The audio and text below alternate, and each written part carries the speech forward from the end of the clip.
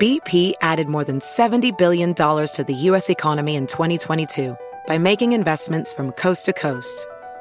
Investments like building charging hubs for fleets of electric buses in California and starting up new infrastructure in the Gulf of Mexico. It's and, not or. See what doing both means for energy nationwide at bp.com/investing in America. We got another day of NBA action. And with FanDuel, every night is a watch party. So it's time for your FanDuel crew to make their bets. So, what's the move tonight, gang? You know that new customers who bet $5 get $200 back in bonus bets if you win. Woo-hoo, we're heating up, fam. Bet all the stars with all your friends and make every moment more only on FanDuel. New customers bet $5, get $200 back in bonus bets if you win. Make every moment more with FanDuel. It goes down in the DM. It go down in the DM. 21 plus and present in Virginia. First online real money wager only. $10 first deposit required. Bonus issued is non-withdrawable bonus vest that expires 7 days after receipt. See full terms at FanDuel.com/sportsbook. Gambling problem? Call 1-800-GAMBLER. It is Ryan here, and I have a question for you. What do you do when you win?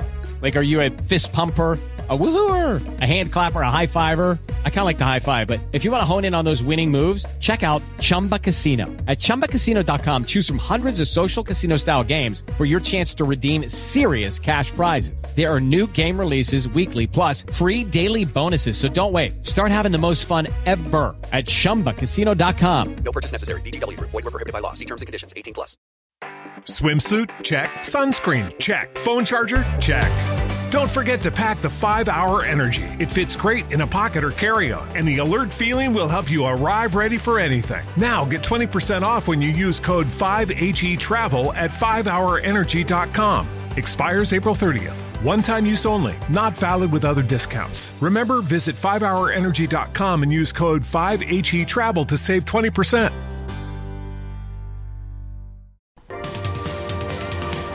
Nobody open. Running out of time. Finally throws. And it is gone. Touchdown, Daryl Roberts.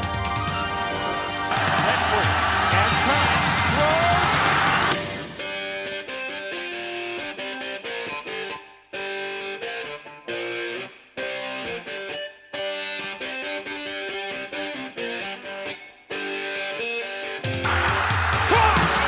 Jamison Crowder. Touchdown, Duke! 56-yarder. Does not have the leg. And Chris Davis takes it in the back of the end zone. He'll run it out to the 10, 15, 20, 25, 30, 35, 40, 45, 50, 45. There goes Davis! Oh my God! Davis is going to run it all the way back! Auburn's going to win the football game! Auburn's going to win the football game! Man, I feel like money. Man, I feel like money. It's like you to me. Y'all come around. Welcome to Moneyline. My name is CJ Sweat, your host, and I am joined by my co-host Ben King. Ben, how are you today? CJ, man, I am great. It is good to be here.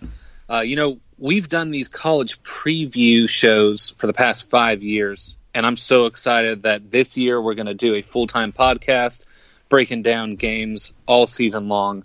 No matter how long that season is, and might only be 2 to 3 games. We'll find out. It's weird. It's a weird year for college football, but man, I am so excited for it. I'm glad it's coming back in some form or facet, and I'm glad to be here with you for it, man. Yeah, no, I mean, it's going to be, I'm so starved for sports. I was watching the NBA the other night, watching Zion and then watch LeBron. And it's just like, it's terrible basketball because everybody's so rusty. They haven't been playing for months, but I'm just like, I don't care. I just want to watch basketball. And, with this, as much as I love basketball, I'm much more of a football nerd. And, I'm just excited to see some sort of real competition. We're technically about a month away from this thing really kicking off, and I couldn't be more excited. I don't know what kind of season we're going to get with COVID, but all I know is right now we just have to take what we can get. So here's what we're going to do today. So We are Moneyline, the Moneyline podcast. Generally, our podcast is going to look like this. We're going to be here every Saturday morning on iTunes, on Spotify, Google Play, Stitcher, Megaphone, wherever you get your podcasts will be available. And we're going to give you the 5 best games of the week. We're going to give you our prediction. We're going to give you the over-under. We're going to talk about specific player performances that you can bet on. We're going to talk about the line, all of that stuff. We're going to talk about different betting strategies on those games. That will be every Saturday during the season. Of course, right now, there's no games to break down. There's no games to preview or predict. So right now, what we're doing is our preview podcast where we're going to give you our top 10 teams in the country. Like Ben said, we have done this now for 5 years, and Ben's been a guest on my show many times. I've been a guest on the podcast that he used to do for Auburn a couple of times. So we've been guests on each other's shows. This is the first time we're doing something together. I'm very excited about it.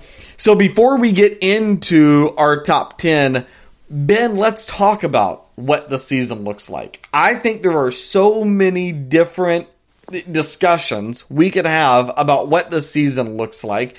But, first, let's just get to the schedule part. So right now, Big Ten, Pac-12, there are 10 conference games this year. SEC, ACC, 10 conference games plus 1 non-conference game, and Big 12 is just keeping everything normal for now. I think I got all of that right. I think I remembered all of it. Ben, what do you look at this year with everything that's been changing? Yeah, it's going to be an interesting year, especially without the non-conference foes. I think for the SEC, which I follow the closest, it's going to be really fun to see really the West and the East comparison. We have the 2 games that happen every year, but now upping that to 4 is going to be very, very fun playing more East games because that's usually on the West side more guaranteed wins, but not always. So we'll see what happens there. If you look at the way it breaks down across the country, out in the Pac-12, there's not a ton of competition besides under Oregon, I'd say is really the top, just because of the way that team has been left out of the playoff multiple times or the entire conference. And it'll be more interesting to see kind of how they work within pockets. Same thing with the Big Ten. Big Ten competition within the conference itself, there's 4 or 5 pretty good teams that play each other well, and it'll be really interesting to see that. Maybe Wisconsin will play Ohio State. Who knows? That'll definitely impact their chances as they usually get to escape them. And the ACC over on their side, it's going to be interesting because really besides Clemson, there's no one. Maybe UNC, maybe Virginia Tech. Who knows? So more competition within their group will be interesting too. Big 12, it's Oklahoma. So who cares? And the biggest thing is going to be what happens in the postseason if we make it there. Yeah. The committee's going to have some big decisions on their hands because they don't have that non-conference opponent to really compare within, the selection of the 4. So it's going to be such a weird year in comparison to any year that we've seen prior to this. As we were growing up watching college football, we've never seen it play out like this. So, and that's just the thing is, typically you have 12 games in a year. So the more games you have, the fewer teams you have go undefeated. Well, now you got at least 2 conferences down to 10 games, 2 other conferences at 11. Now you reduce the number of games, you're going to have more teams go undefeated. So now the committee, the committee is going to have, I think, just a tough job this year of trying to figure out, what happens if you have 5-6 teams go undefeated? What if we don't play conference championship games and then potentially you've got 2 teams from the same conference going undefeated? Well, do you say, let's say Ohio State, Wisconsin both go undefeated and they don't play each other. Okay. Well, do you say, Wisconsin played a easier schedule, so we're going to put Ohio State in over them? How could you do that? How could you seed Ohio State in over Wisconsin? You don't know that they played a tougher schedule. They played in the same conference. They technically played the same schedule, just not each other. So I don't know how you figure all that stuff out, Ben. I mean, I've long been a proponent of reducing the amount of playoff teams, not playoff expansion. But if there's a year where playoff expansion makes sense, maybe it's this year, just because I don't know that. I think we're going to have at least 4 undefeated teams, probably more. No, that's a good call. A weird thing about that, because it's just the conference foes, I don't know if anyone in the SEC will go undefeated. If they do, then, give that person the national championship right away. That team, man, it's going to be rough for a lot of these teams. But you're right. When it comes to some of the other conferences, especially the I'd say not Premier 5, you've got probably the SEC and Big Ten that are some of the best competitive, but there's definitely a big drop from the top to the bottom. Yeah. In the Big 12, the Pac-12, the ACC. So, if conference championships come under jeopardy, I don't see how you can't expand the playoff this year. And with everything else going on, this is the year to do it, right? Yeah. No, I mean, I think it's something they've been flirting with. I think if it were me, I've always said if you're going to expand the playoff, you have to go to 6 teams. I don't think you can go to 8 teams. The regular season college football, it means way too much. You can't expand the playoff to 8 teams for the same reason you can't reduce the number of teams in college basketball to 32. College basketball's tournament means the world to them. That is the sport. In college football, the regular season is the sport. And so the reason I like 6 teams is because you're giving the top 2 teams a bye week, and so you're still rewarding 2 teams for being the top 2 teams in the country. And then you expand it that way. If you do it 8 teams, I mean, what does Alabama care if they're number 3 instead of number 1? Like really? I mean, right now, this is the biggest problem college football has is, I mean, we saw that championship game a few years ago where Georgia was 3, Alabama was 4, and they met in the title game. Literally the seeding in college football right now means absolutely nothing. If you expand it to 8 teams, I think somehow it's going to mean even less than that. All you're doing is you're furthering the argument from who should be 4 and who should be 5 to now who should be 8, who should be 9. So I think 6 teams, if it expands, it has to go 6. And I do think you're right. If you're going to expand it, or if you're going to even test out what that looks like, this is an opportunity, and you're seeing other sports do this. Other sports are testing out what can we do differently. And so I think college football, test it out. See if it works. I don't know that it will, but see if expanding the playoff works. Because this is the opportunity to do it, because if it doesn't, you can just come back next year and say, well, you know what? 2020 was a weird year. We did weird things. So what? You get that excuse. So sure. But there's so many things so many rabbit trails you could go down. Ben, I think one thing is interesting about this, and I don't think we can ignore it. I don't want this to become a big political discussion. Somehow, if you turn on sports radio, that seems to be all it is these days. But you can't not acknowledge the different politics in different states. I had a friend who's a big Georgia fan tell me a few years ago, I asked him, I said, why is SEC football so important? And he said, well, because it's like when we play Tennessee and we go up to Tennessee, it's like it's my livelihood in Georgia versus theirs. It's how we live versus the way they live. It's our politics versus their politics. And that's the way the SEC thinks. I think this year more than ever, that's even more prevalent. Let's take the Pac-12, for example. Oregon, Washington, California will all manage this thing differently than Arizona and Utah. I think Oregon is a better team than Utah. But if Oregon has one player get the virus, I think Oregon's going to put off practice for at least a week. If Utah has 4 or 5 players get the virus, I think life continues as normal. And so what happens, Ben, if we get to late September, the season starts, and Utah has all of these reps that Oregon doesn't have? I think Utah could come out of the gate as a much better team because they're practicing more. You're right. Politics will play a huge role in this as well. I mean, with the conferences having so much control over their own schedules at this point, it'll be interesting to see, who changes things up mid-season.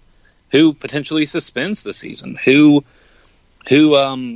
manipulates things based on practices. It will change, and week to week, and we'll be covering this stuff. And I'm loving the way that it's going to kind of throw a wrench in the way that we analyze these games, because we're going to have to take all that into account as well, much like the committee will at the end of the season. It's going to be interesting, and that's why you guys need to listen to us, because we're going to bring all those insights to you. It's going to be a wild ride. Yeah, 2020 is going to be the wild ride. I'm very excited for it. So, here's what we're going to do. We're going to take a quick, short break, and on the other side of this break, we're going to give you our top 10. We're also going to give you 2 teams that we think you should, I don't know if I would say bet the over, because I think over-under wins right now might be a little skewed just because of the differences in scheduling, but 2 teams we think will outperform their expectations, and 2 teams we think will underperform their expectations. We'll be right back. This is the Moneyline Podcast.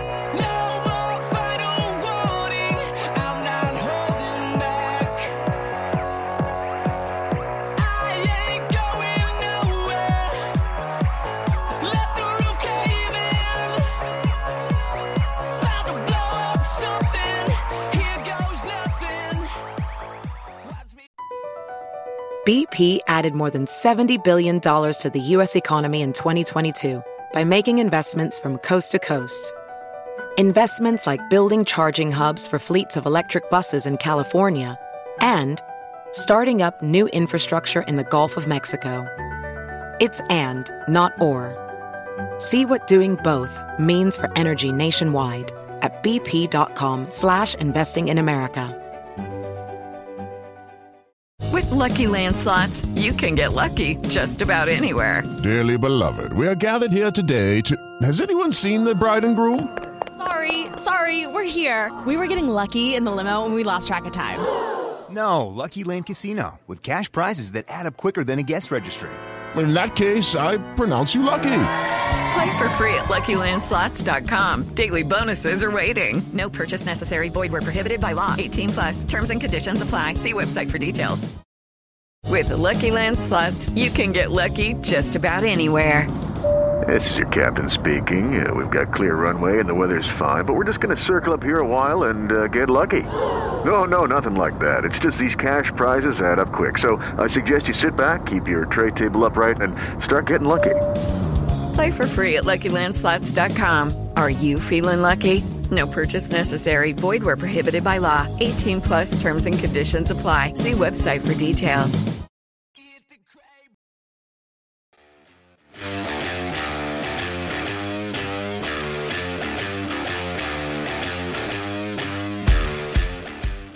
Moneyline Podcast back here again. We are very excited for the college football season.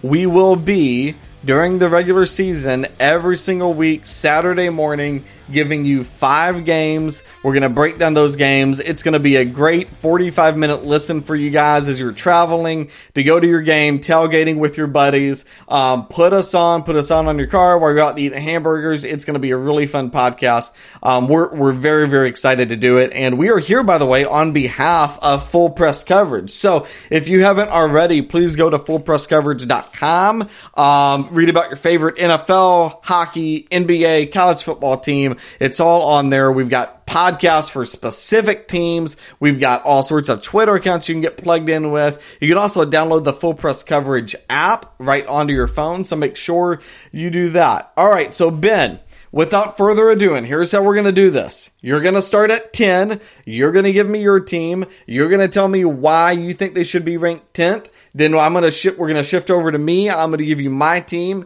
and we're going to count our way backwards down to 1 like we're doing a drunk driving test. You ready? Yeah, man, I'm ready. All right, let's do it. Let's hear. Who do you have at number 10, Ben? All right, at number 10, rounding out the top 10, starting with Oregon. Oregon, their biggest pro, they play in the Pac-12. Not a ton of competition. You said Utah's potentially. I agree to an extent, but I think that because of the way that Oregon has been built up, they're going to have the best D in the conference. Majority of their defense returns in 2020, including some of the best linebackers in the Pac-12, Justin Flo and Noah Sewell. Look, the biggest question on their side is one, Joe Moorhead as their new OC in his RPO program. We saw it kind of fail at Mississippi State, so we'll have to see where he goes within Oregon's group. But, their offensive talent is ready for that. And, 80% of their offensive line left, so we're going to have to worry about that a little bit. But they recruit well, and Justin Herbert's gone. So Tyler Slow will have to come in and take that over, but they also have Anthony Brown from BC. However, most talented, I think, as far as a football program in the Pac-12, I think they win it again for a second year. And I think they're going to, raise as the year goes on, but start the season out at number 10.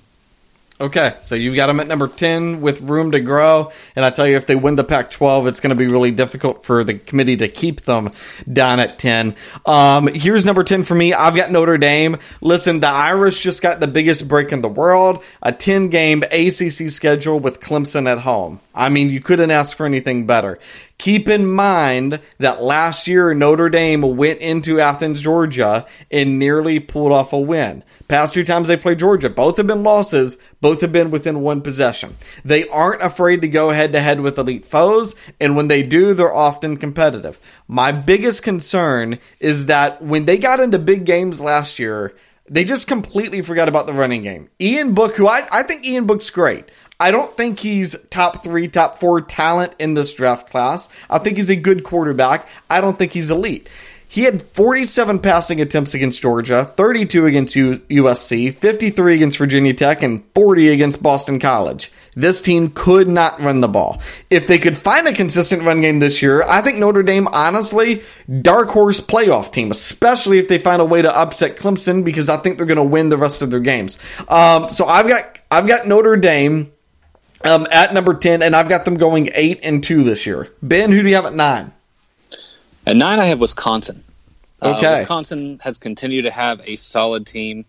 One reason, and the main reason, is Jonathan Taylor. That guy is a beast of nature.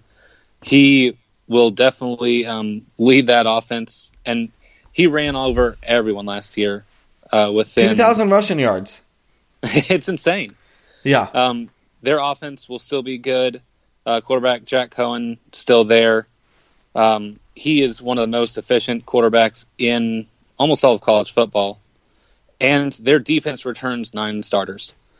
So the biggest con I see from this group is they play Michigan, Minnesota, and potentially Ohio State. I haven't seen the new schedule from that group. So they play difficult competition, but, so does the SEC. So we'll see what happens with Wisconsin, but I think they're one of the top when it comes to the Big Ten and number 9 overall. So I'm going to give you a little bit. I don't have Wisconsin in my top 10. I was close. I looked at them. I think they've got a great coach in Paul Chryst. I think he absolutely knows what he's doing and has done wonders there. For me, though, I watched this team play about 5 times last year. I thought they were so reliant on Jonathan Taylor. And don't get me wrong, yes, you can say, okay, well, it's next man up. That's fine. But when you are that reliant on one guy, 2,000 rushing yards, and the thing is they could see other teams put 7, 8 guys in the box, and they were still going to run it right down your throat. They did not care. That's how much they trusted him. I don't think you can find a guy to just come in and replace him that quick. So I think them finding out how do they replace Jonathan Taylor, how do they figure out who's going to be the next person to be the crutch of their offense, I don't know who it's going to be. So just because of that uncertainty, I couldn't put them in my top 10, but I thought they were very, very close. So there's absolutely nothing wrong with that. All right, number 9 for me, I've got Georgia. Really good squad, particularly on the defensive side where they've got 7 seniors starting.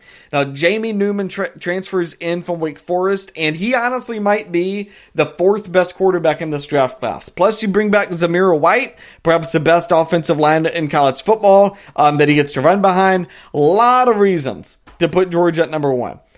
I just don't trust Kirby Smart in big games. He's had a top 3 recruiting class every year he's been at Georgia and has won SEC title to show for it. He's mostly beat up on a really bad division. Now Florida's good. Tennessee's improving. I think Tennessee's a dark horse to jump into the top 15. And South Carolina has always given this team problems. Until Kirby Smart can win more big games, I'm just not picking them to get into the championship game. It wouldn't surprise me if they hover around the top 5 all year long. It wouldn't surprise me if they're in the conversation. But I think end of the year, Georgia's going to find their way right at 9 in the country.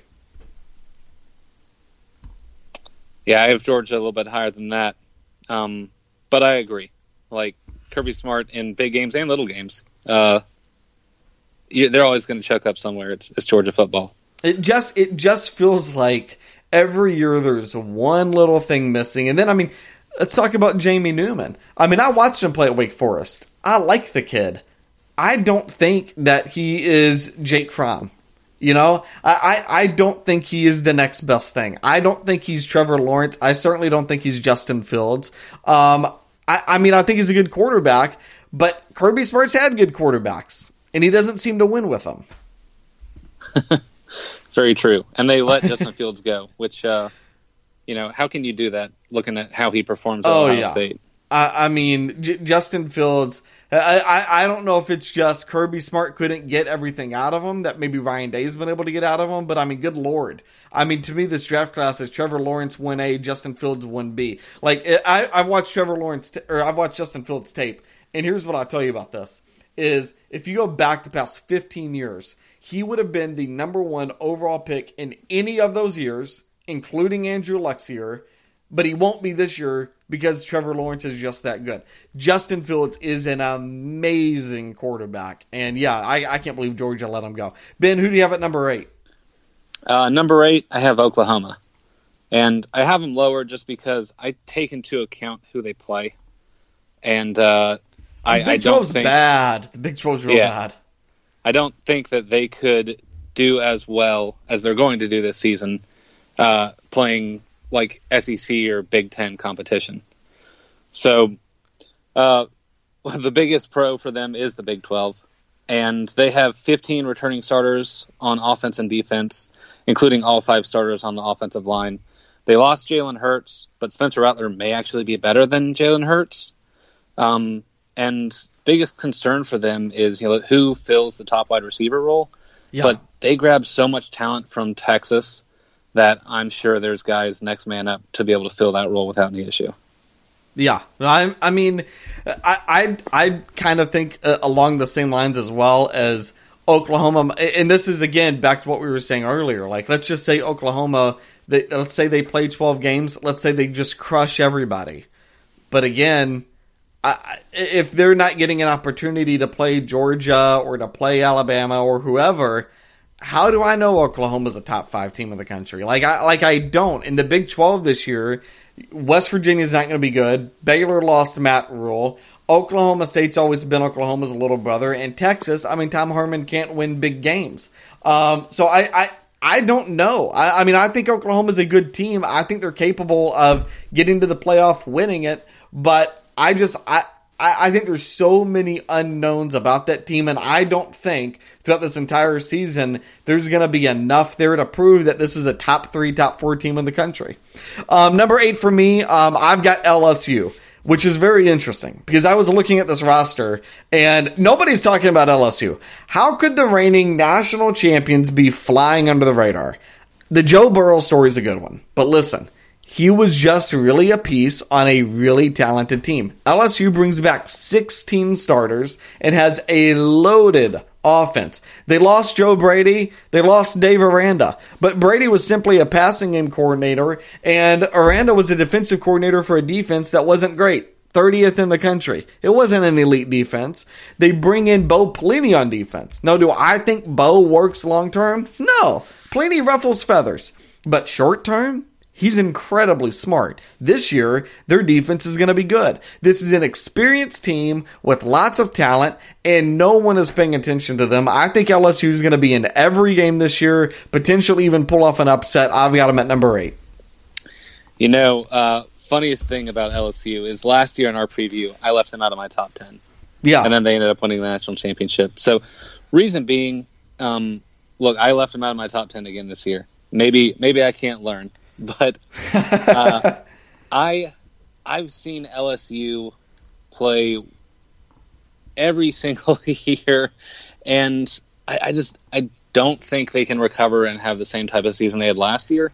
Yeah. And I don't think anyone's expecting that, but I definitely think they'll take a step back regardless of all the talent that they have.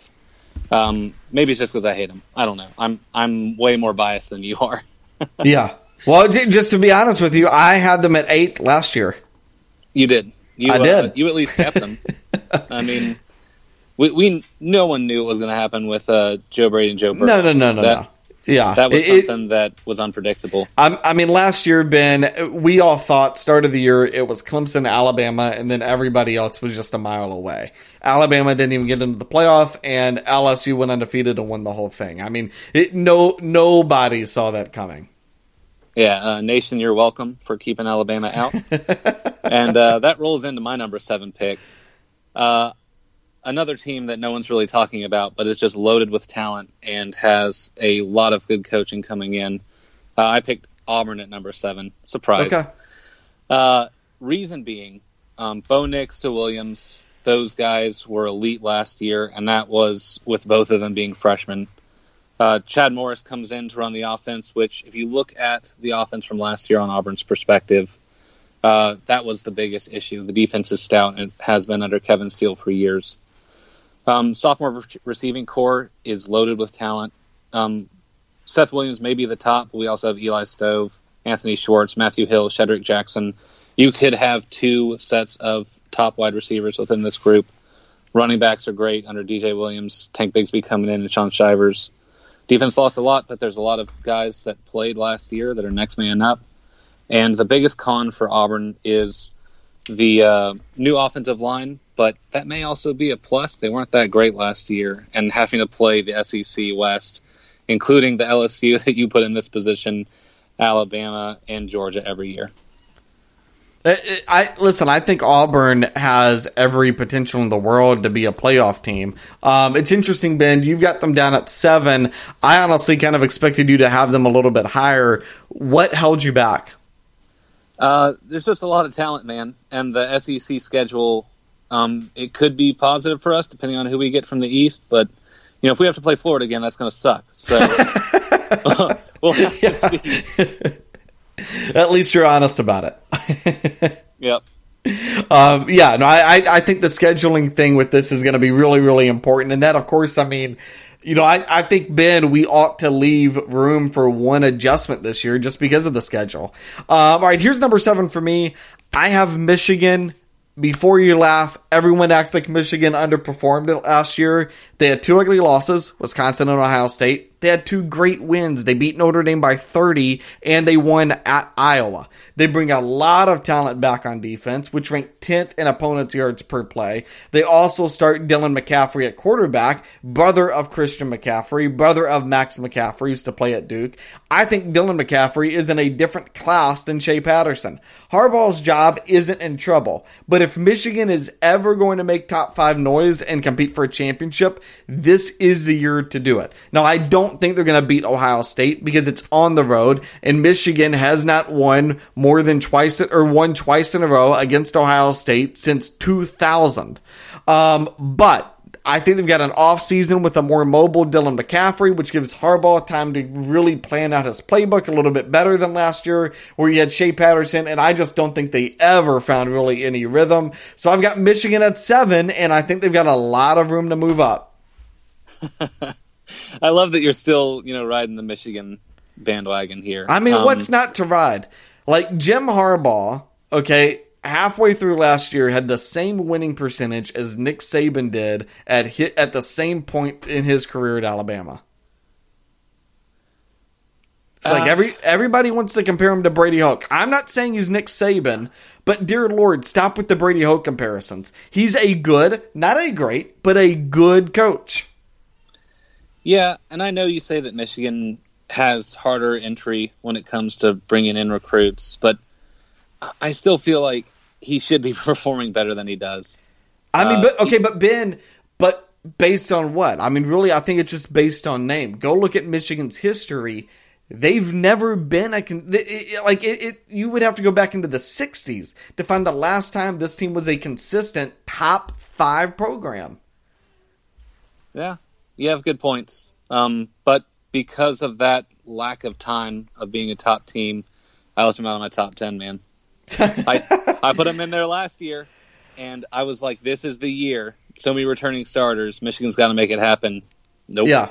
No, I mean, I'll admit I was a little burned by last year, but I think all said and done, they went 9-4. They made a really good bowl game. I don't think it was a terrible season. It, of course, wasn't the season all the Michigan fans wanted, but I mean, I think it's just time to acknowledge, like, they have these same academic requirements that UVA, that Cal Berkeley, that Stanford, that Duke have. Those programs are historically not very good at football for a reason. It's hard to find 85 scholarship players who can qualify to get into the school.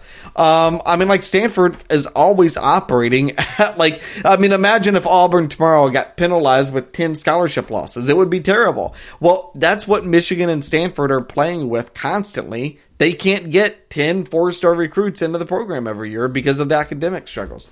So, Ben, who do you have at number 6? Number 6, I put in Georgia. And I hate doing that because I hate Georgia, but, man, the talent on this team has to produce something. Like, you can't not expect something good out of this team. Maybe they'll figure out the big games. Maybe they'll figure out the little games. I don't know. They lost to South Carolina a couple years ago, which was ridiculous. Yeah, so there's a lot of questions on this team, though. You know, the offensive team now has a new OC, Todd Monken. The quarterback is questionable. Like you said earlier when you talked about him, like, Jamie Newman looks good. He's 6'4", 230. He's a mobile quarterback. They haven't had that in Jake Fromm. They could have had that with Justin Fields, but they decided to go with State Farm. Look, Jamie Newman, 2,800 yards, 26 touchdowns. He did well, but if you look at playing against ACC defenses, it's not the same, man. SEC defenses are just a step above unless you're Clemson. Right. And 60% of their offensive line is gone. So big questions on this team. But like I said, you know, their defense is going to be stout. There's tons of talent across the board. Next man up should be no problem because they've had years and years of 5-star recruits in top 5 classes and 8 returning starters on the defense, including their DBs, Eric Stokes and Richard LaCourte. So those guys are going to shut down the passing game for top wide receivers who they play. The thing is like, can they produce? And I think they probably will. Will they be able to play in big games? We'll see. Yeah. No, I mean, I think the question does come down to what are you going to get out of Jamie Newman? I think, again, like you said, he's mobile, good arm, good accuracy, not great at anything, though. So he's not going to play at an elite level. I don't think he's got elite field vision. I think he's good enough to move the offense, do what Kirby Smart wants him to do. But if you're going to ask, if you're going to say, all right, Jamie Newman, we're putting the game on your shoulders, we need you to go win it, I don't think he's that type of guy. I think Jake Fromm at parts actually was that type of guy. I don't think Jamie Newman is, though. Justin Fields certainly could have been. I think they made a massive mistake letting him leave Athens. At number 6 for me, I actually have Auburn, Ben. Auburn's a really good team with no weak spots, but I don't think they are elite at anything this year. I mean, they lost Derek Brown. I think the defensive line's going to struggle because of that. They don't run particularly well, which is a bit odd for an offense designed with more running plays than passing plays. I like Bo Nix and this receiving core, but again, it's not Alabama or LSU last year. They also get Georgia and Alabama on the road. That's the way the schedule stands right now, and we don't know the other 2 games who they could be playing. Like you said, they could get Florida again. I think Auburn honestly could easily sneak into the playoffs, but if they lost 3, even 4 games, I wouldn't be shocked either. It feels a lot like last year, Ben, where you've got this super talented team, but then the schedule and just the brutality of the SEC schedule comes into play, and I just don't know that they're talented enough to overcome that. Dang. And I'll bring up one more stat. I'll give you one more stat that really scares me. All right, so Auburn has not beaten Alabama at Alabama since under Nick Saban, with the exception of 2010 with Cam Newton. That's the only time they've done it since Nick Saban's been the head coach. So this year they're playing at Alabama. I can't pick Auburn to win that game. If the game were Jordan Hare this year, I would have Auburn in my top 4. I would have Auburn in the college football playoff because I think they are even with Alabama talent-wise. I just don't think they're going into Tuscaloosa, into that environment, walking away with a win. There's nothing about the team that just jumps off the page, elite level, that I think surpasses that. Well, I'll raise you. What does home field advantage mean this year? What amount of fans are going to be allowed to be there? You don't really know if it's going to be the Bryant-Denny Stadium of old, of a normal year. So, I don't know. That Auburn's won 2 of the last 3. Well, again, you're right. We don't know. Again, I'm hedging this bet on the fact that I think the SEC will be the one conference to keep things as normal as possible. Again, is it going to be normal in November when these two teams play? I have no idea. The only thing I know about coronavirus is I don't know anything.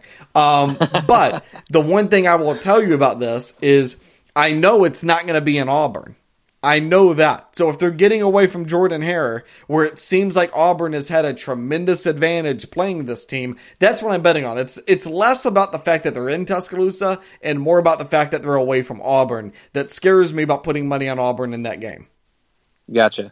Hey, I'll give you a couple things as well.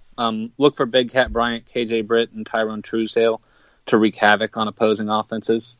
They're the senior leaders on the defense this year, and with the way that we rotate players, it's going to be fun to see them play. And then with the offense all having a year under their belt after being almost all freshmen last year, right? Should be good. Should be good. I am embarrassed that you put them above where I did. So I was surprised. You said Auburn 7, and I'm like, ooh, I'm going to start licking my lips right now. But yeah. Yeah, no, I mean, I think they're really, really competitive. I just think they're playing away from Jordan Hare in 2 really competitive games that they're going to need to win both in order to get in. I just don't think it's going to happen, so I've got them at 6. All right, Ben, who do you have at 5? Number 5, I have Florida. And the reason being is I think definitely almost every year it's been Florida and Georgia playing against each other has been who wins the East. But after last year, seeing Kyle Trask come in for Felipe Franks when he got injured, he just took over that offense and made it something special, which is interesting because they weren't that great prior. And they're returning almost all of their offense this year. So offensive-wise, Florida will be strong. And defensive-wise, they don't lose too much. And will also be good on that front. So you have to have a good defense to play within the SEC. I think the biggest question is who do they get from the West? Who do they have to play on that side? They play LSU every single year. They're playing them at home this year, so we'll see what happens there. I don't think LSU will be as good as they were. So, if they get past that and past Georgia, I don't see someone beating them. I think Florida, to me, is a mystery team. I don't have them in my top 10, okay? Although I nearly had them as high as you did, Ben. For every reason that you stated. They've returned so many players on this team. 8 starters on defense. They do lose LaMichael Perine. I think that's a big loss. They bring in Dameon Pierce. We'll see what he can do. And then Kyle Trask, really talented quarterback, although I don't think he's got any sort of NFL potential. I don't think he compares to a Justin Fields or Trevor Lawrence, anything like that. The big news is, and this came down not too long ago, that Trayvon Grimes is going to actually return for his senior season. So that's huge for Florida getting to bring him back. I think picking Florida, if the SEC is going to only play 10 games this year, picking them to win anything more than 8 feels really risky, but anything less than 7 feels just as risky too. I have no idea what this team's going to be, which is why I didn't put them in my top 10, but it would not shock me at all if they performed like you're predicting. Number 5 for me, I've actually got Oklahoma. If there is a team that is more of a mystery to me, let me know. I have no idea what I'm getting from Oklahoma in terms of offensive production this year. Lincoln Riley has convinced me that 1 walk-on and 3 transfers are worthy of first-round draft consideration. And I still do not think Jalen Hurts is going to play to that level. How good is Tanner Mordecai? Can they replace CeeDee Lamb? I don't know. But the question, Ben, is when you got Lincoln Riley, does it actually matter? Now, Oklahoma is one of the best offensive lines in the country, and they actually have a defense that I think will be very stout. Caleb Kelly and Trey Brown are absolute studs.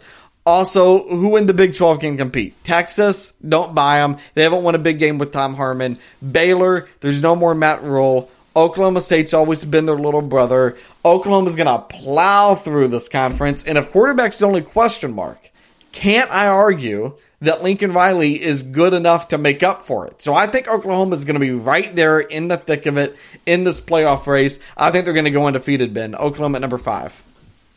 I can definitely see it. I think they're going to go undefeated too, but I just don't think their competition is as good. For the record, by the way, I've got 5 teams going undefeated.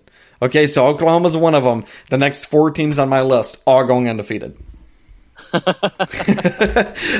what I think is going to happen. All right, who do you have at 4? At 4, Penn State. Really? Okay.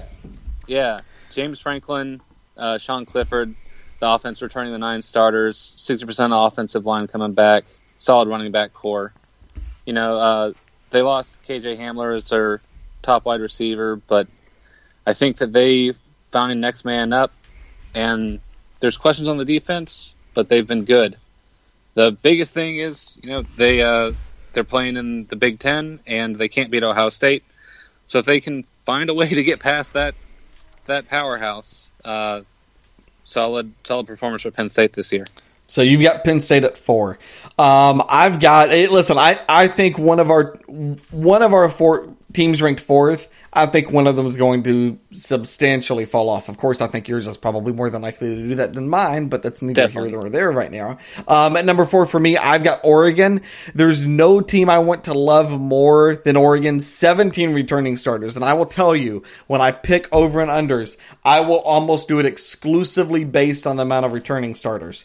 No tough away games. A conference that's incredibly winnable. Aside from Utah, who's really going to give Oregon a run? Similar to Alabama's quarterback question, though, Oregon has to find a way to replace Justin Herbert. Now, I don't think there's going to be a battle. Tyler Shaw will win the gig. The question is, how reliable is he? He has a really good presence in the pocket and great awareness. He doesn't do anything that pops, though. In fact, I don't know that I'd say he's as good as Jamie Newman from what I've seen on tape. No elite arm, not crazy elusive. He's just smart and he makes the right play, which can win you a lot of games. Oregon's going to be really good. But I think their championship hopes rest on his shoulders. If he can outperform my expectations, I think Oregon could literally win the national championship this year. I think they are that loaded everywhere else on the team. They're that experienced. I just think it comes down to that. So, Ben, I've got Oregon going undefeated, getting into the college football playoff, but I think what's going to hold me back from picking them to do anything more is going to be the play of Tyler Shaw. So I've got Oregon at 4. Who do you have at 3? Number 3, a team that I hate to put here, is Alabama. Okay. So Nick Saban has a decade of top 5 recruits. You know, yes. 2 is gone, but Mac Jones last year stepped in and was great. If they hadn't missed a field goal near the end of the game in the Iron Bowl, he would have won his first 2 starts, last 2 games of the season. Najee Harris returns. Somehow they got him not to go pro. 80% of the offensive line returns. Jalen Waddle may be the biggest threat on special teams as well as a wide receiver. Their wide receiver core, I'm sure, will have next man up for the guys that they lost. Biggest question on this team is, Saban's defense hasn't been what it has been in the past. It will be better this year, but will it be championship defense? Don't know. He's lost to Auburn 2 of the past 3 seasons. So what will happen in the Iron Bowl this year with the coronavirus impact? We'll have to see that. However, it's Alabama, man. They've just got so much talent that you expect them to be back. Yeah. So just to let you know, this is going to be one where you and I agree on. I have a feeling this may be a common theme with our next few picks here, but I've got Alabama, number 3. Listen, this is the best team in the country, except for quarterback. I do not think Mac Jones is reliable enough to win you a championship. Personally, I don't think Nick Saban even trusts him. During the 4 games in which he started last year, he averaged just 24.5 passing attempts per game. That's compared to the 30 passing attempts per game that Tua averaged. Here's the thing, though. Bryce Young, he is Russell Wilson talent, but he's really, really raw. If he starts, and if he can get past that freshman lack of experience, which is what Tua had to do, I think this team could be really, really good. We need to see what the schedule looks like, but they get Auburn at home. We know that. And since Saban took over, Alabama's only lost once to Auburn at home, and that was in 2010 to Cam Newton. I've got Alabama here because, again, they're not losing that game. And good Lord, I think they could be the number 1 team in the country if Bryce Young gets the start and if he can overcome that lack of experience. Alabama 3. Who do you have at 2? 2, Ohio State. Okay. Just because, it's a toss-up between the top 2. Yeah. It's a toss-up between the top 3. But top 2 especially because of the talent they play. And, look, Ohio State plays in the Big Ten, and there is a very competitive competition in the Big Ten. But Ohio State just seems to always prevail within that group. Justin Fields is probably one of the best quarterbacks in college football this year. Potentially one of the top 5 picks. We'll see where that happens. The wide receiver core is solid. 60% of their offensive line returns in 2020. They have questions at running back. They have an Oklahoma transfer, Trey Sermon, and Master Teague had an Achilles injury, so I think his season may be done before it even starts. Defense lost a lot of talent, but look, it's Ohio State. They recruit so well, and they bring so much. The new defensive coordinator, we'll see what happens there. But, man, I just think they're probably going to win out the Big Ten once again. Yeah, no, I don't think there's any way Ohio State doesn't win the Big Ten this year. Again, question at running back, which I'll get to here in a little bit. But yeah, I think you're absolutely right. They're going to win out the Big Ten. Number 2 for me, I actually have Clemson, Ben. I had to put Clemson here at number 2. I'm going to put Ohio State number 1. I'll tell you why. Listen, I love a lot of things about Clemson. This is the best coach quarterback combo in the country, and you have the best defensive coordinator. But I think there's some obstacles. 1, Justin Ross out for 2020 and T. Higgins graduated. That's 2 elite receivers just gone. Number 2, they got so complacent last year. And I watched a lot of Clemson football last year. In many games, they would just boat race teams early, get complacent, and just play keep away late. Now, that's fine when you're playing Boston College. But as we saw, you're not going to boat race LSU in the first half of that game. Clemson got boat raced, couldn't figure out how to get back in it. They got boat raced by Ohio State last year in the semifinals, found a way to get back in it, but man, oh man, did they need some breaks to win that game. UNC was the first team last year to really push them around, and if you watch that game, I don't think Clemson found any rhythm. They, again, just got some breaks. The schedule is workable. They got to go to Notre Dame. That's a tough game, but I think Clemson wins. My concern is that the lack of a week-to-week competitiveness in the ACC will produce a team that's just lackadaisical once again in the playoffs. So I think Clemson's going to get there. I think they're going to be in the thick of it, but now you're replacing 2 great receivers. Now you're going to play again a really weak ACC schedule. I think there was a reason they looked like they did in the first half against Ohio State, and they looked like they did against LSU, and I think we're going to see more of that in 2020. I've got Clemson at number 2. Ben, tell me why Clemson's number 1. Unless you just don't have them in your top 10, and then we've got another discussion. No, I've Clemson number 1. I think the combination of Trevor Lawrence and Dabo Swinney, they look at that tape from playing other competition, and they just cream teams. Yeah. You know, it's going to be a weird season already, so why not just smash your competition? The biggest thing is they're going to have to play well in practice because they need to play each other full out so they know what it's like to play a good team. You're right. There's not a lot of competition within the ACC, but I just think the talent on this team is so well coached and so elite when it comes to the rest of the ACC. There's going to be no problem for them going undefeated, which will get them up here.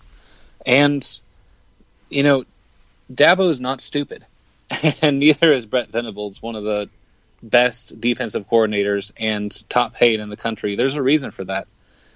They got their and I was really hoping you'd say his name because I can't remember how to pronounce it. Travis Etienne. Etienne. Travis Etienne. Yeah. I always heard that, and I never knew how it was spelled. And then I found it, and I was like, I don't know how to pronounce that. Travis Etienne returned for his senior season, man. Why would you come back when you were that good last year? It's because he believes in this team. The defense will be stacked. No one rivals them in the ACC. And I just think there's so much talent on this team. I think Clemson's back again. It was almost a freak last year. They had, a 30-game win streak or something like that? Yeah. I think they're coming back. Well, I tell you, if there's any team that's maybe happy about the lack of non-conference scheduling due to COVID, it may be South Carolina, because this will be 1 year they don't have to worry about getting crushed by Clemson again. So true. Yeah. So I think I saw Gamecock fans rejoicing last week. Will Muschamp's response to that was so funny. What did Will Muschamp say? He said, it was out of my control. I'm looking forward to reestablishing that rivalry in 2021. Yeah. Will Muschamp may not be there to reestablish that rivalry. We'll see. Oh, so true. So number one for me, I've got Ohio State. Listen, there's just... And I think every team has a weakness. I think every team is vulnerable to a point, but there's so many reasons to like Ohio State this year. Let's just go down the list. 1, Justin Fields. This quarterback draft this year, it's 1A, 1B. Fields is the 1B, and friends, it's really, really close. If he passes Trevor Lawrence, as much as I love Lawrence, it would not surprise me at all. Any other draft class in the last 15 years, he's the number 1 pick. Number 2, this is a really talented, pissed off team that feels robbed from a year ago.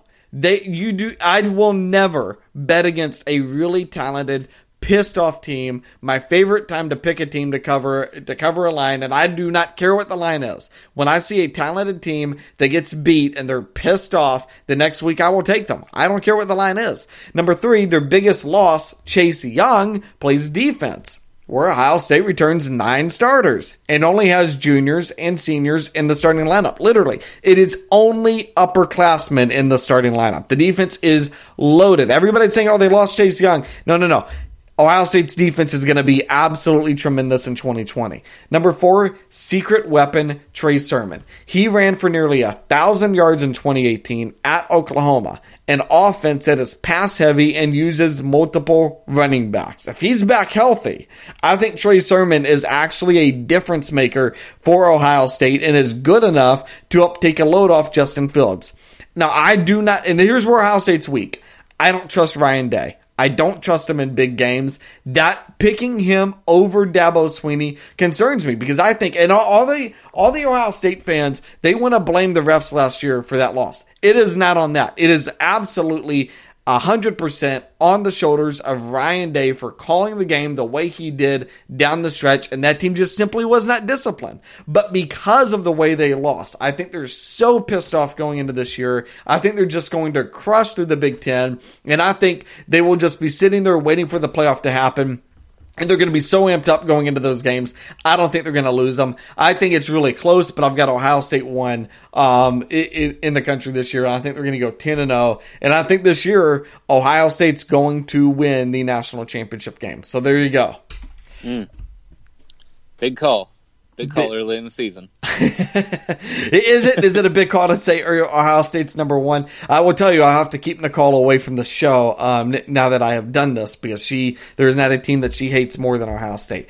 All right, so Ben, 2 teams. I want you to give me one team real quick. So we'll start off first. One team that you think is going to underperform, and then we'll go one team that overperforms, and then we'll repeat it again. So give me one team you think underperforms this year. Underperforms. See, here's the thing: is there's so many questions in my top 10. I almost want to pick one of those guys. Oh, you can. There's nothing against that, Ben. Yeah. All right. Underperforming. I'm not holding you to any rules here. I mean, this is a podcast. It's not a homework assignment. I'm calling myself out for the listeners who didn't hear me. Okay. Number 9 on my group, Wisconsin, I think will underperform because I thought they had Jonathan Taylor still. Am I stupid? How did I miss that he left? We might need to have a discussion about this later. You may have some homework after this is over. I will. So you're selling your number 9 team. I am selling my number 9 team, bro. Okay. All right. Well, listen, I will tell you, that's also one of the teams I'm picking to sell as well. Just because you lose a player like Jonathan Taylor, I don't know how you replace him. I don't like necessarily the quarterback play of Wisconsin. I like Paul Chryst, but I just think, again, it's not, I'm like, go back to LSU when they had Leonard Fournette, right? Yep. Like, they relied so heavily on Leonard Fournette. They came back the next year in 2017. It was not the same team at all. And then I think that was the year they let go of Les Miles. So, I mean, like, when you go so heavy on a player like that, and you're so weak at a quarterback position like that, I just don't trust you to win the following year when that player leaves. So I'm 100% selling on Wisconsin. All right, Ben, who's your other team you're selling? Yeah, so to defend myself, Jack Cohen's an efficient quarterback, man. Yeah. Team I'm selling is Texas A&M. So, okay. Look, people think that they're going to be good. And I think Kellen Mond is overrated. He thinks he's elite. I disagree. Look, maybe FSU was a fluke, but I just don't see this team, especially with the SEC talent, being better than, 7-5. It's going to be tough. They're in the West. They play elite teams. They're going to lose to a lot of them. So I'm selling Texas A&M. All right, so you're going to sell Texas A&M. I'm selling Penn State. A lot of people are on this team. I'm not at all. I don't know that this team actually finishes in the top 20. They may honestly finish unranked with everything I'm looking at. If you look at what they did last year, they just survived on defense, and they ranked 16th in opponent yards per play, which is if you're going to bet on teams, that is a huge stat that people use. So that's a big important stat to me. 16th, and they lost a guy named Yetur Gross-Matos. I think that's a huge loss. They're not going to be the same team defensively. They get extended Big Ten play, so you're not going to get those non-conference games where they're going to look great. You're not going to get that real close game against Pitt where they find a way to win it late. Not to mention, does anyone really trust Sean Clifford? And this is the biggest reason for me I cannot pick Penn State this year, and I am selling this team, is because I do not trust Sean Clifford at all. On 4 occasions, he completed only on 4 occasions did he complete over 60% last year. Here's who those games were against: Buffalo, Idaho, Maryland, and Purdue. I think this is a down year for James Franklin because I don't think he's got a very good quarterback. In fact, I think he's downright terrible. I think he's losing a lot of the players he had last year on defense, and there's nothing about this team. They don't have a Saquon Barkley. They don't have that elite offensive presence that they can just say, hey, we're going to put this game on your shoulders, go and carry us. They don't have that. So I don't know how they're going to get through a Wisconsin if they play them. I don't know how they're going to get past Ohio State. I don't think they're going to get past Michigan either. I wouldn't be surprised if they get surprised by Michigan State or Purdue. I think they're going to struggle an awful lot this year. Will they be a bowl team? Yeah, I think they're a bowl team, but I do not think that Penn State is a top 15 program in 2020. I had them as my number 4. What's that? I had them as my number 4. Yeah, I know. And I just crapped all over them, Ben. All right, so give me one team. Who is a team that right now not many people are expecting to be great, and you think they're going to overperform expectations? Yeah, I have to give respect to the Wisconsin Badgers. Or to the Ben, Minnesota Golden For the Gophers. love, can we please get off of Wisconsin? Good Lord. Dude, Minnesota Golden Gophers. To the cheeseheads up in the state of Wisconsin, if Ben King mentions your team, I'm going to send you an apology letter. If you just give me your name and address on behalf of the Moneyline Podcast, I'm sending you an apology letter and like a $5 gift card to Starbucks so you can get a hot chocolate once it gets cold. I am so sorry. All right. So Minnesota. Minnesota. Look, Auburn played Minnesota in the whatever bowl that is, the Outback Bowl. And I have never seen a team just own the game the way they did. Look, PJ Fleck is a solid coach. He has a really good way of grinding, and the way that they call row the boat, didn't believe it till I saw it. Crazy thing is, in 2020, they return almost their entire offense. They are going to be just as good as they were last year. The question is, Big Ten, where do they fall within that? Don't really know. But I expect them to improve year over year, if not be just as good as they were. And, Golden Gophers, my respect goes to that team. Yeah, not Wisconsin. I think Minnesota. Well, and again, let's talk about Wisconsin. So Wisconsin, I think, is going to be down. I think I've now that Jonathan Taylor is no longer there, I think I've convinced you of that. So with Wisconsin down and Minnesota, which I wouldn't put as a top 10 team, I think there's a good chance Minnesota could win the West Division of the Big Ten this year. Yeah, believe it. Yeah, I mean, again, I don't think Nebraska is going to compete with them. I think Nebraska is still 2 years away. I think Wisconsin's rebuilding this year. Iowa, I think, has work to do. I think Minnesota's got a really good chance to do that. All right, so one team I'm buying. Listen, LSU, I've got them number 8. I think, honestly, if LSU found their way back into the playoff, I would not be shocked. I want to see what they do at quarterback. I do. I'm not saying replacing Joe Burrow is the easiest thing in the world, but I thought him going number 1 overall, I kind of chuckled at it. He's not a number 1 overall prospect. He's probably closer to 15th to 20th, which again is good. But if you look at returning 16 starters, you only start 22. So returning 16 starters, that's almost like 80% of the team coming back that's starting. LSU is going to be a really, really good team. I like Joe Brady. I do. But I'm not going to say that Joe Brady is the reason why Ed Orgeron all of a sudden found a way to win a championship last year. I think, honestly, Ed Orgeron is a much better coach than we give him credit for. I think a lot of people talk trash about him because, quite frankly, the persona that he puts on. I think LSU is going to be right there in the thick of this thing. If they upset Alabama, it wouldn't shock me. If they end up playing Georgia or Florida and they win that, it wouldn't shock me. If they play Auburn and they win that, it wouldn't shock me. I'm not saying they're going to win the championship. I've got them 8th, but I think LSU is going to be right there in the thick of every game. All right, Ben, one more team. Who do you think overperforms expectations? Well, about writing letters to teams, maybe we need to write a love letter to Coach O. So you've got a lot of love for that team that I just don't know, man. You're right, they're talented, but they're always talented, and they're not always good. So they're mid-tier SEC, yeah. We'll see. A lot of questions. Big thing for me on the team that I'm buying, and I know you're going to crap all over this too, so I'm excited for it. I think North Carolina is probably the best team. Lord. Their second best team in the ACC, behind way behind Clemson. So look, they're returning so much of their team, and Mac Brown is a great coach. He was kicked out of Texas, yeah, but look at the career he had there. I think he's going to build something like that at UNC as well. Why am I wrong, CJ? Well, listen, I'm never going to say Mac Brown's a bad coach or anything but a great coach. I absolutely agree with that. I just think this is a team last year that won 7 games. Like, that's it. They won 7 games, and now everybody wants to put them in their top 20.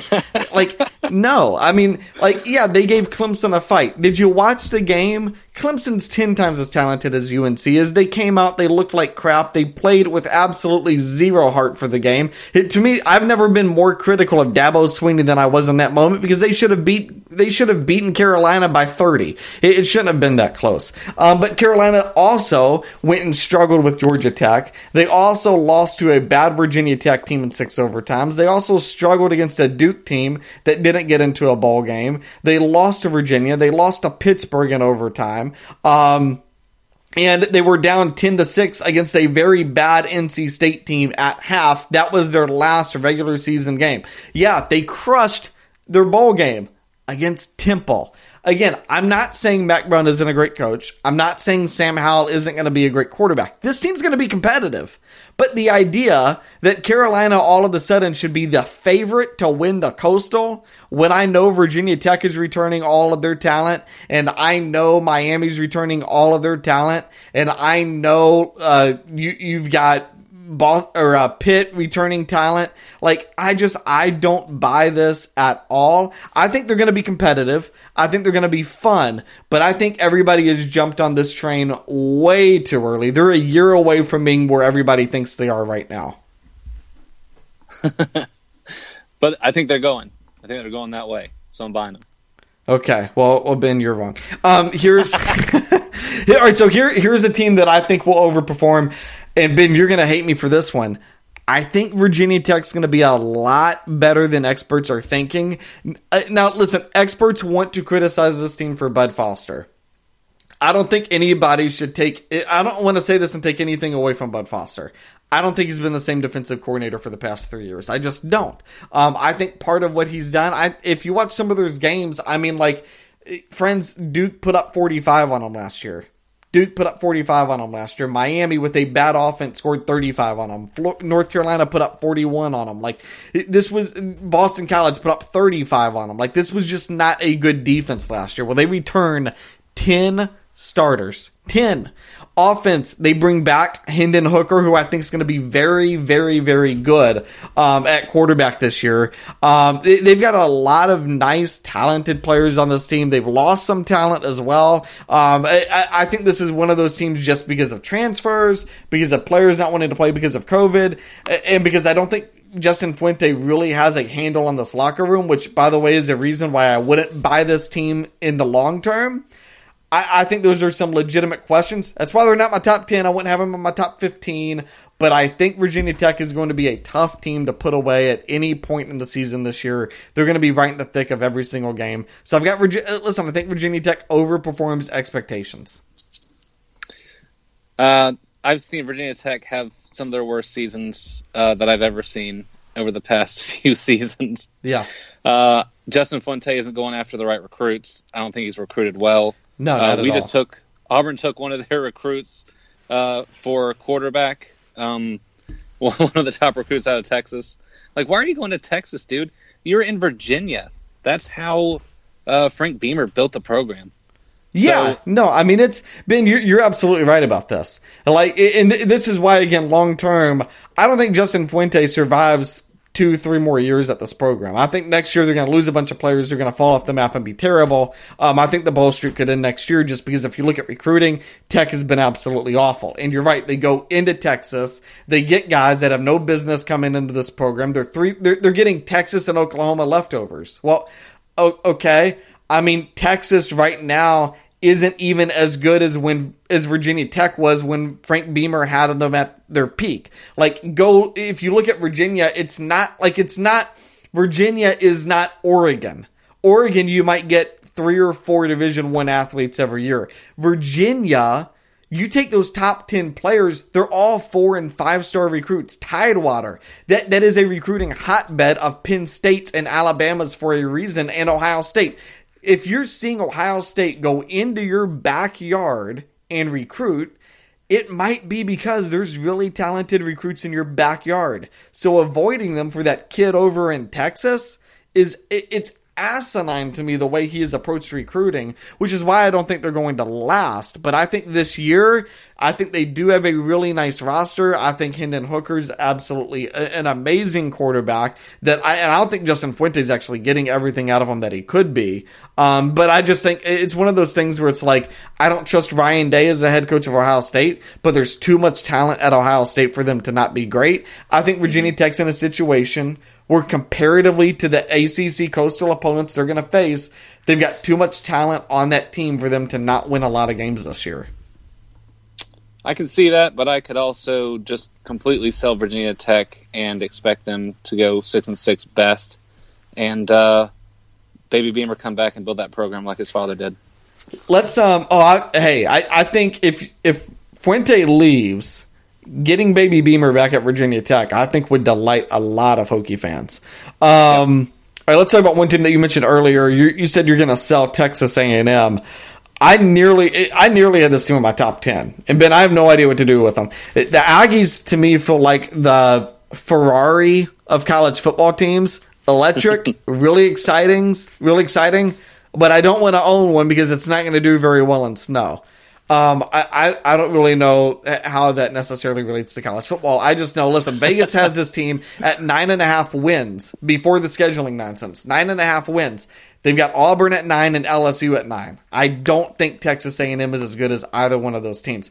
But I wouldn't bite the other way either. It'd be really easy for me to say they only return 4 starters on defense and let's sell this team, because that's an area where they struggle. The problem is they have 4 seniors starting on defense and they only have 2 underclassmen starting on defense. So despite the lack of returning starters, they've got a lot of experience on this roster. They also have, in my opinion, the best receiving core in the SEC. Cameron Buckley, Jamon Osborne are now joined by freshman 5-star recruit Damon DeMoss. Not only is Kellen Mond a really good quarterback, which again, he might be a little overrated. I'm not going to deny that, but I think he's still really talented. Now you're giving him pieces, 3 really, really good pieces.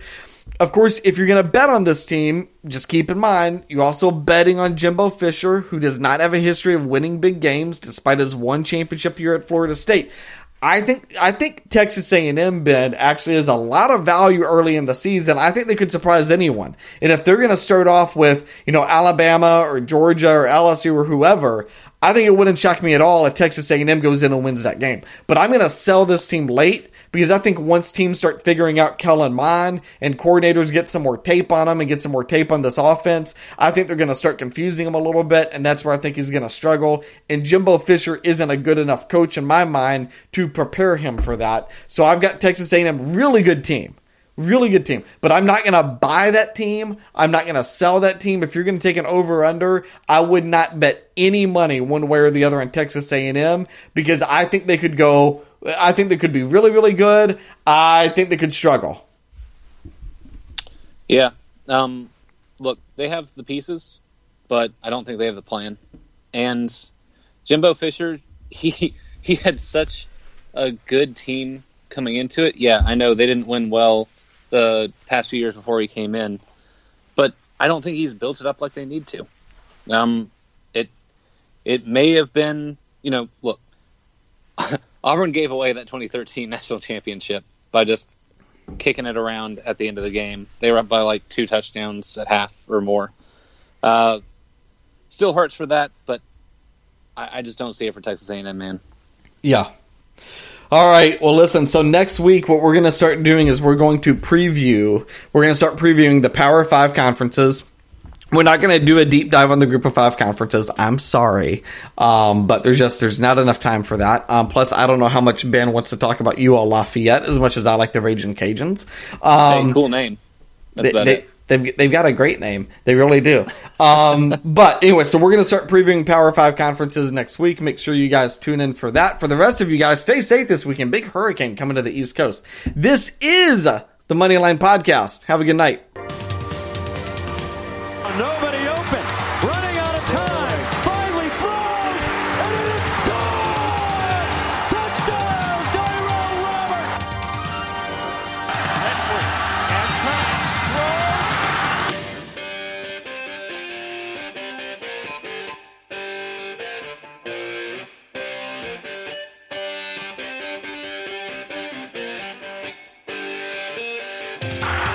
Caught! Jamison Crowder! Touchdown, Duke! 56-yarder. Does not have the leg. And Chris Davis takes it in the back of the end zone. He'll run it out to the 10, 15, 20, 25, 30, 35, 40, 45, 50, 45. There goes Davis! Oh my God! Davis is going to run it all the way back! Auburn's going to win the football game! Auburn's going to win the football game! Man, I feel like money. Man, I feel like money. Hello, it is Ryan, and I was on a flight the other day playing one of my favorite social spin slot games on ChumbaCasino.com. I looked over at the person sitting next to me, and you know what they were doing? They were also playing Chumba Casino. Coincidence? I think not. Everybody's loving having fun with it. Chumba Casino is home to hundreds of casino-style games that you can play for free anytime, anywhere, even at 30,000 feet. So sign up now at ChumbaCasino.com to claim your free welcome bonus. That's ChumbaCasino.com and live the Chumba life. No purchase necessary. VGW. Void where prohibited by law. See terms and conditions. 18+.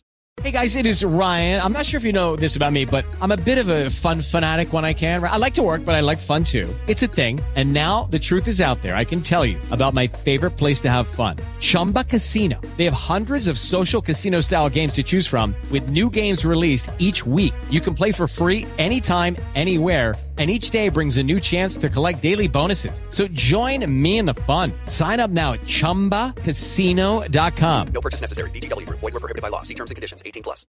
With Lucky Land Slots, you can get lucky just about anywhere. Dearly beloved, we are gathered here today to... Has anyone seen the bride and groom? Sorry, we're here. We were getting lucky in the limo and we lost track of time. No, Lucky Land Casino, with cash prizes that add up quicker than a guest registry. In that case, I pronounce you lucky. Play for free at LuckyLandSlots.com. Daily bonuses are waiting. No purchase necessary. Void where prohibited by law. 18+. Terms and conditions apply. See website for details. With Lucky Land Slots, you can get lucky just about anywhere. Dearly beloved, we are gathered here today to... Has anyone seen the bride and groom? Sorry, we're here. We were getting lucky in the limo and we lost track of time. No, Lucky Land Casino, with cash prizes that add up quicker than a guest registry. In that case, I pronounce you lucky. Play for free at LuckyLandSlots.com. Daily bonuses are waiting. No purchase necessary. Void where prohibited by law. 18+. Terms and conditions apply. See website for details.